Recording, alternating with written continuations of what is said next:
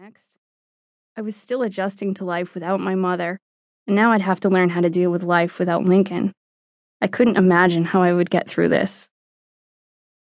Dealing with the death of a spouse is such a surreal experience.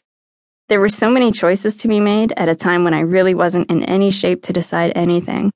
Within a matter of hours, I had to start making decisions about everything from the funeral arrangements to the wording of the obituary. There wasn't any time to let the reality of this situation really sink in. It was completely overwhelming.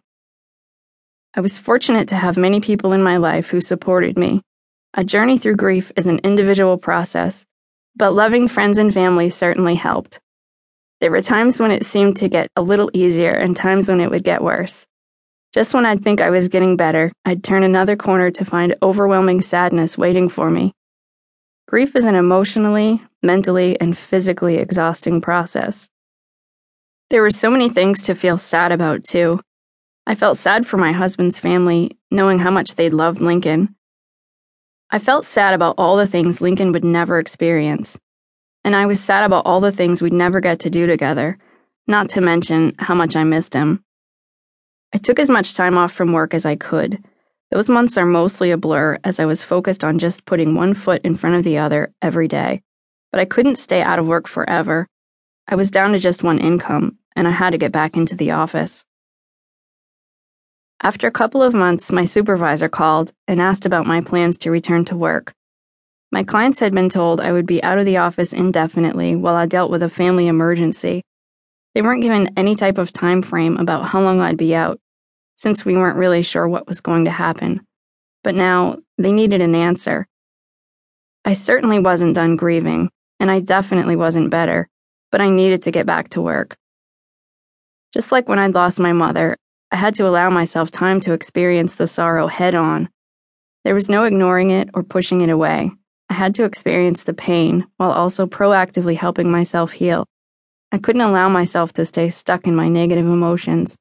Although it would have been easy to pity myself or dwell on my past memories, I knew it wouldn't be healthy. I had to make a conscious choice to start down a long road to building a new life for myself.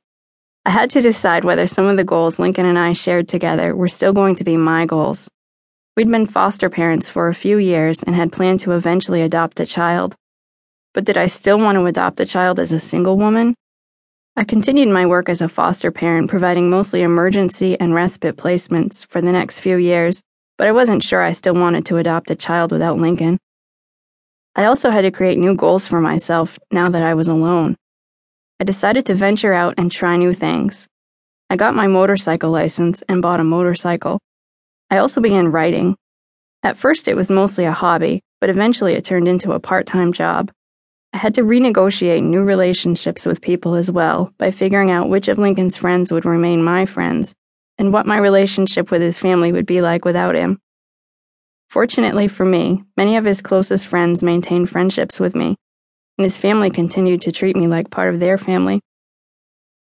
About 4 years later, I was fortunate enough to find love again, or maybe I should say love found me.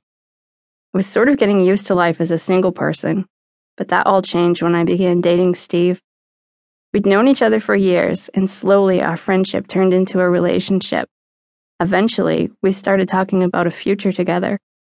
Although I'd never thought I'd get married again, with Steve, it just seemed right.